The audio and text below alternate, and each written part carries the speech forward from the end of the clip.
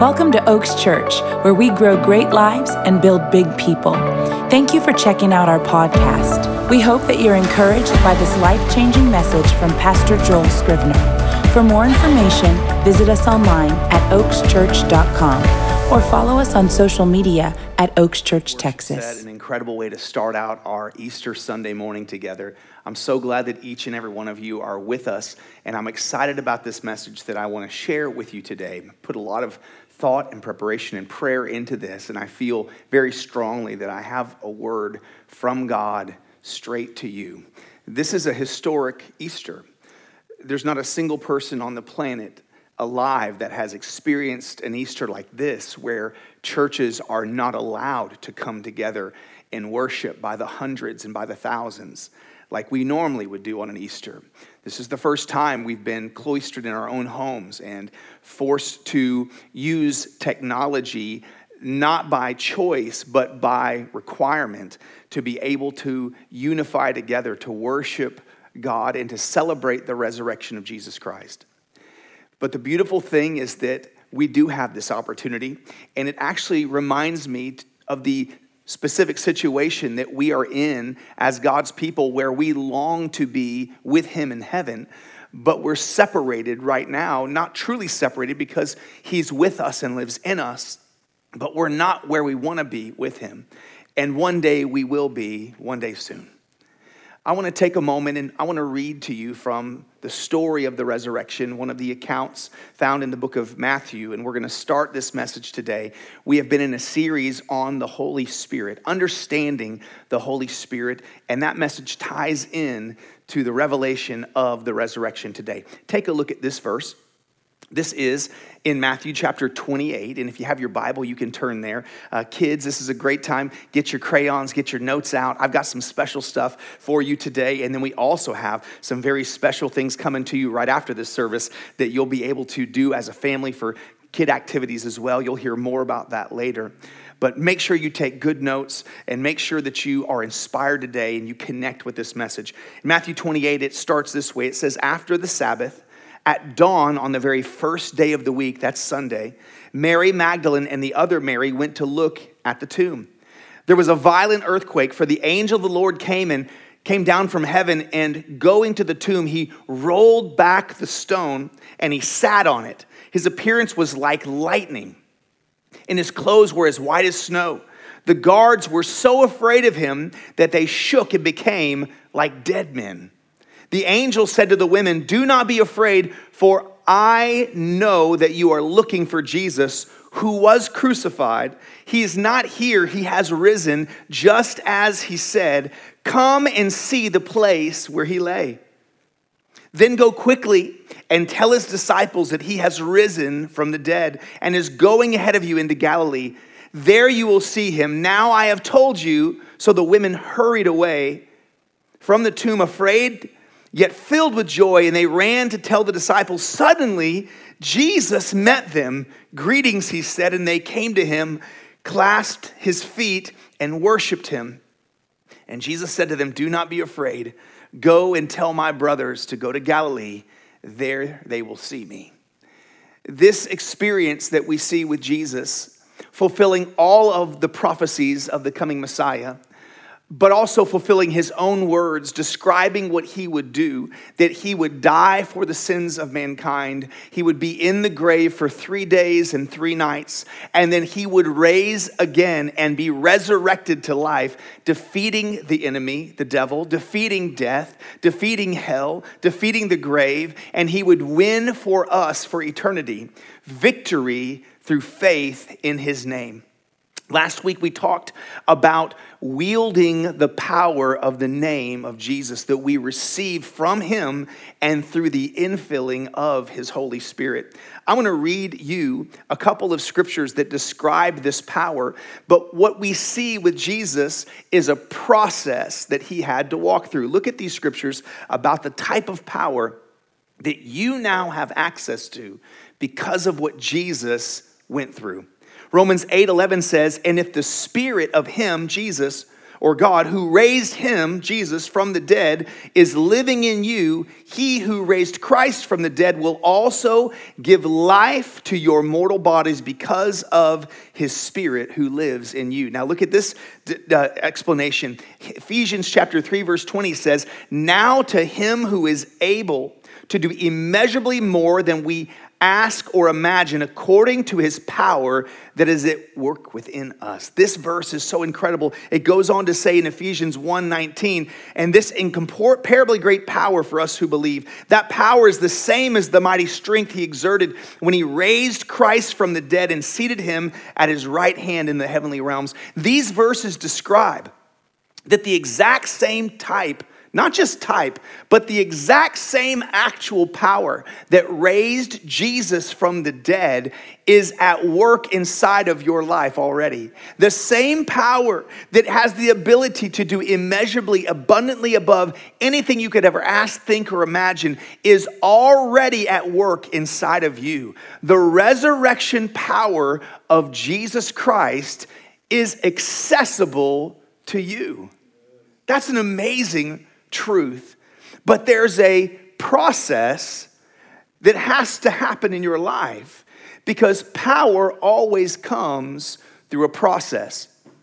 The power to perform, if you're an athlete, if you work out at all in any level, the more you go through the process of training, the more powerful you get. If you're a soccer player or a basketball player, the more you go through the process of practice, the more powerfully you can perform on the court or the field.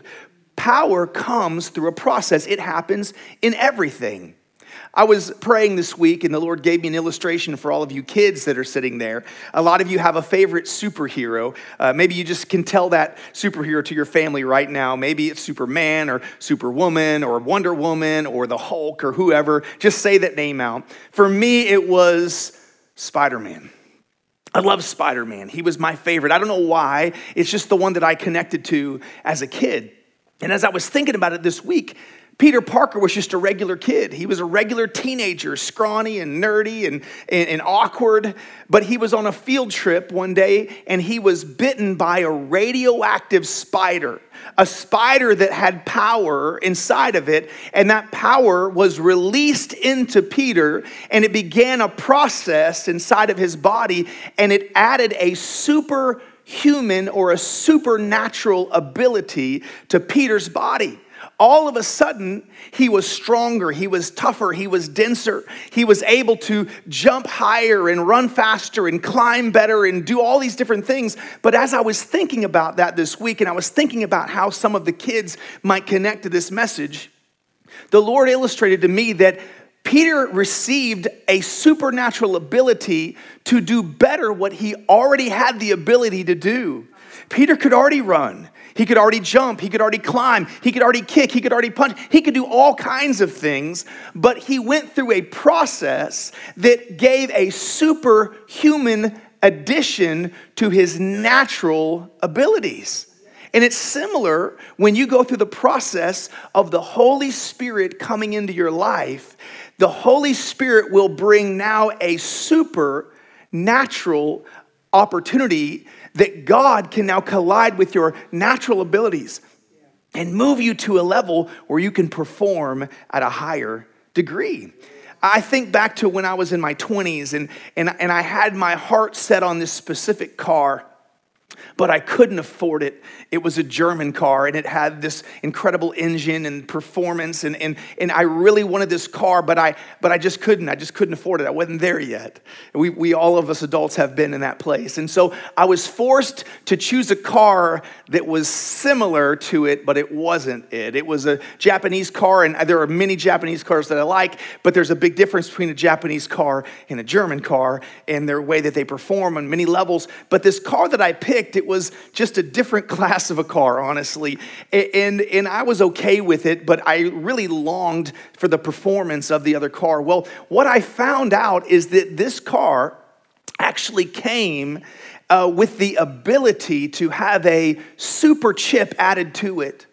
And so this car, by taking and adding, and it was an expensive process, but by going through the process, they could plug in a chip, and the car was already designed to operate at a level that was significantly above what it could operate at that time currently.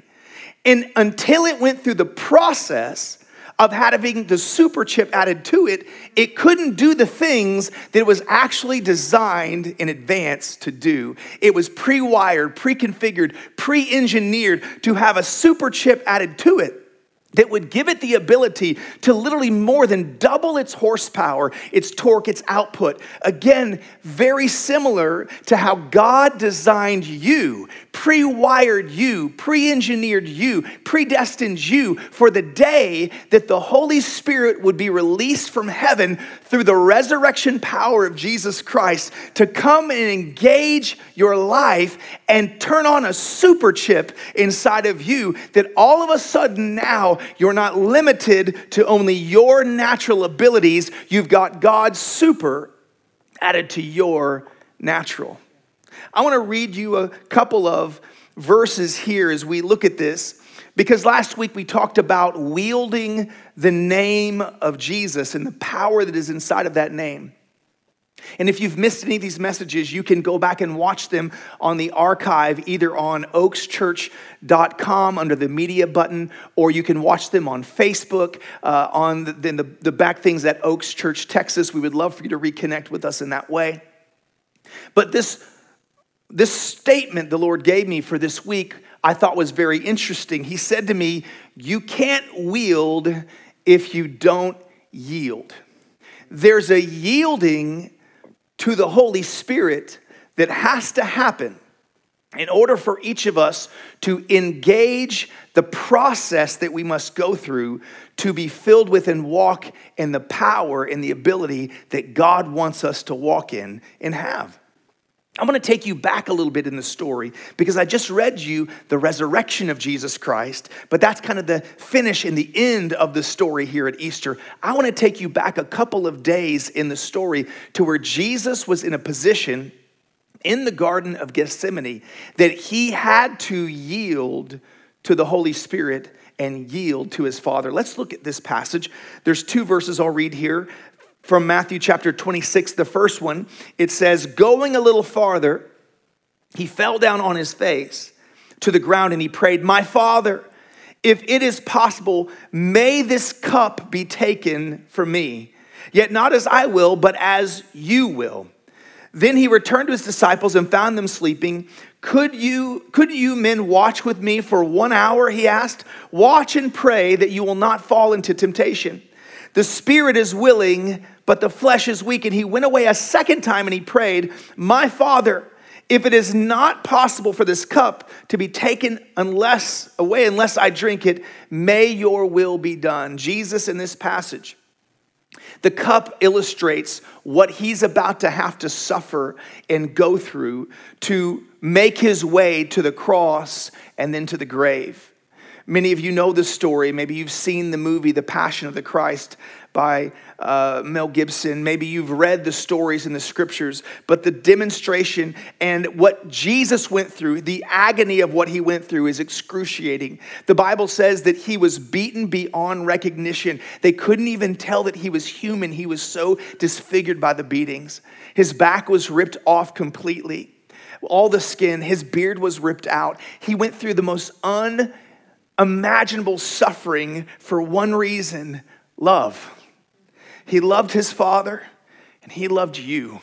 And he endured all of that for you because he was the prophesied sacrifice for the sins of the whole world. Jesus did that for you so that your sins would be paid for, so that you could be forgiven once and for all. When Jesus died 2,000 years ago, he paid the price for your sins 2,000 years later and beyond. Jesus actually already paid the price for the sins you haven't even sinned yet. The stuff you haven't even thought up yet. He already, as a part of who God is, was able to see because he created your future and he knows what you're going to go through. This coronavirus is not something that shocked God. It didn't surprise God. God knew exactly what was going to happen in the earth, and he put inside of you, he put inside of me, he put inside of all of us what we needed to make it through this crisis, this tragedy, and we are going to make it through. He put it in us. He put victory inside of you. When he rose from the dead, he bought your victory. You already have it. You're already victorious.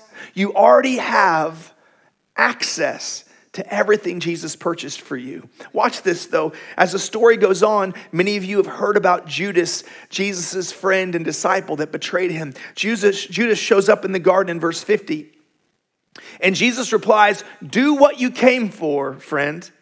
Then the men stepped forward, seized Jesus, and arrested him. With that, one of Jesus' companions reached for his sword and drew it out and struck the servant of the high priest, cutting off his ear. "Put your sword back in its place," Jesus said to him, "for all who draw the sword will die by the sword.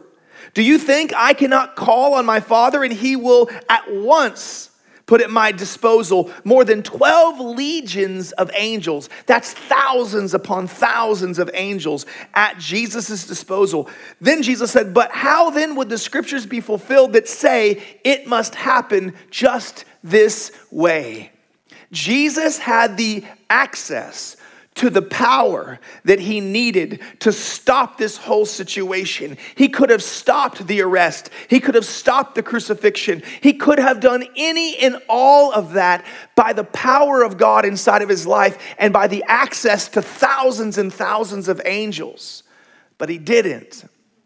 He yielded. He took the cup of suffering. He took the cross that he had to endure. And he did that because of his love for you.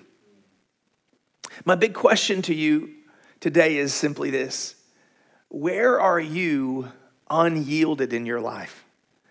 Are there any areas in your life where you need to yield to what God wants instead of focusing so much on what you want?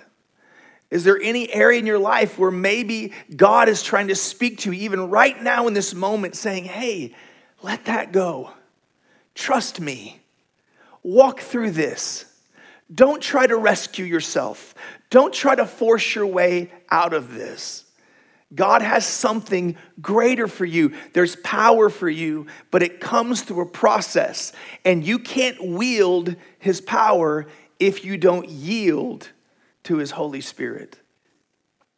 I had another thought this week as I was working through this message. And in that thought, it was simply this: that if we want to have access to all that God has for us, we have to give God access to every part of our lives. Is there a part of your life that you haven't given access? Can I tell you, there were times in my life that I was like that? I'm like, "God, you can have this part of me and that part of me, but you can't have this part. This is for me. This is what I want to do. This is what I'm really all about." Is there a place in your life that you're more about you than you are about God? Could it be that God is bringing you here? He brought you to this place today to come face to face with yourself, to answer that question: do I have a place in my life where I'm unyielded, where I'm not giving God access? Because I can't have access, full access to God, if I don't give God full access to me. As I was looking through this again, the thought came to me that there was no resurrection of Jesus Christ without the personal death of Jesus Christ. There are moments in our life where we have to die to certain things. If we want the resurrection power of God in our lives, we've got to be willing to die to different things in our life. I'm not talking about a physical death. I'm talking about being willing to, as Jesus said, deny ourselves and pick up our cross. Follow him. Watch this passage. This passage is in Matthew chapter 16. Jesus said to the disciples, "Whoever wants to be my disciple must deny themselves, take up their cross, and follow me. For whoever wants to save their life will lose it, but whoever loses their life for me will find it.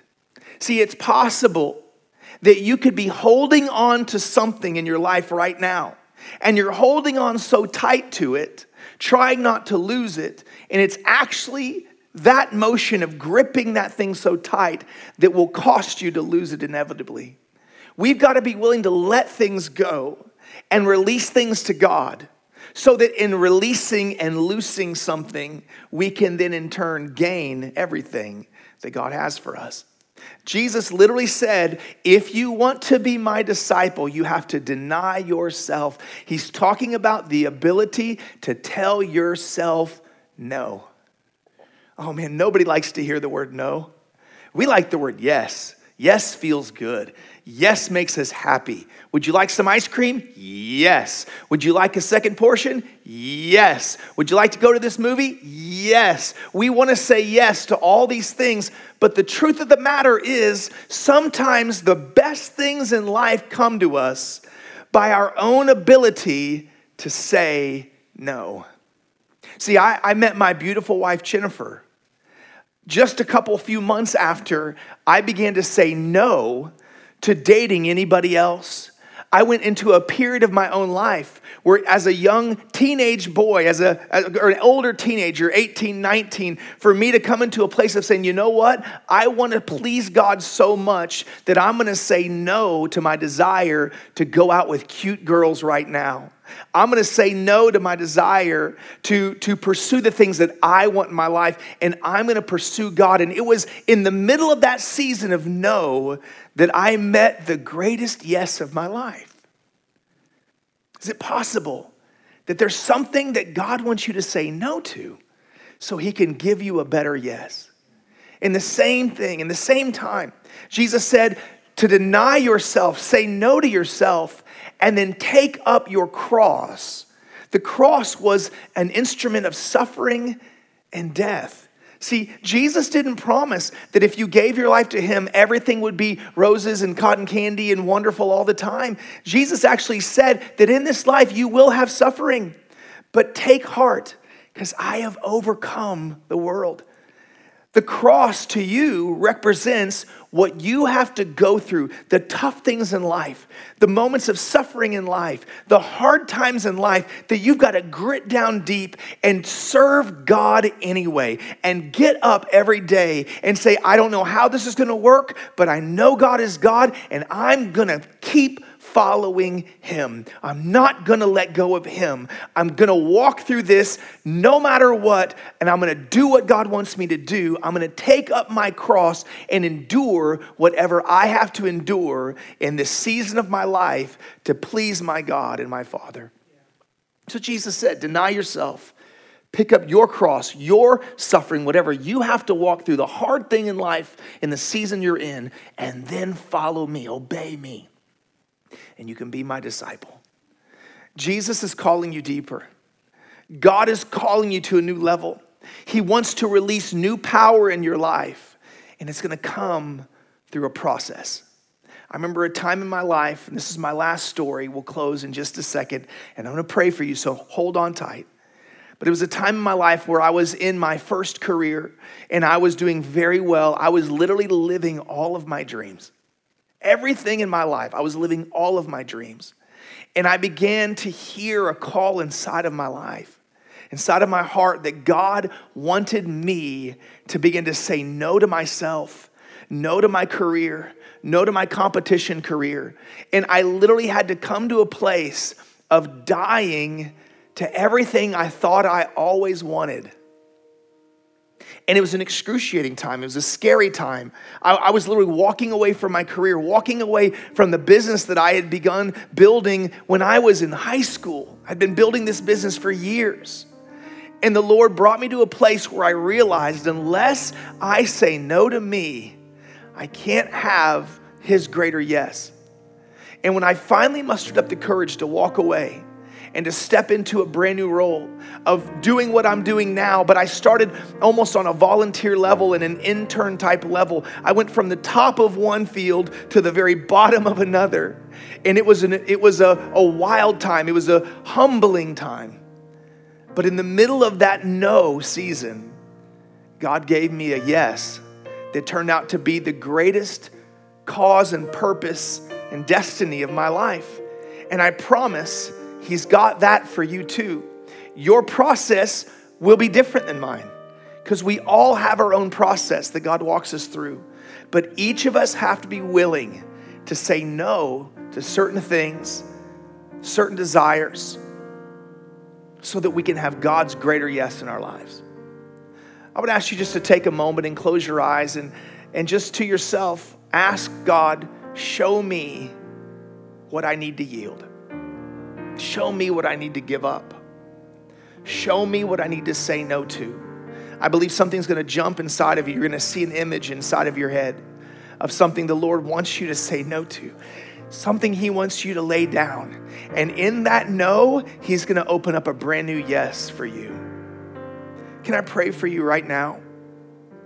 Father, right now, I thank You for every single person that's watching or listening right here on Easter Sunday, or also days and weeks and months from now, because Your word is alive, it's living, it's not limited to time or space. And this word that You're releasing right now, God, is just as real, just as alive years down the road as it is right now in this moment.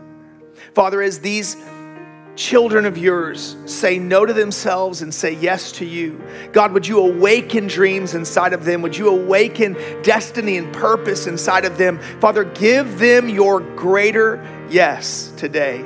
Let Your resurrection power begin to manifest in their lives and draw them into the greatest season of their lives. We hope this message has blessed your life. And if it has, we want to invite you to sow into what God is doing here at Oaks Church. It's as simple as going to oakschurch.com and clicking the Give button. On behalf of Oaks Church, thanks again for listening and have a great week.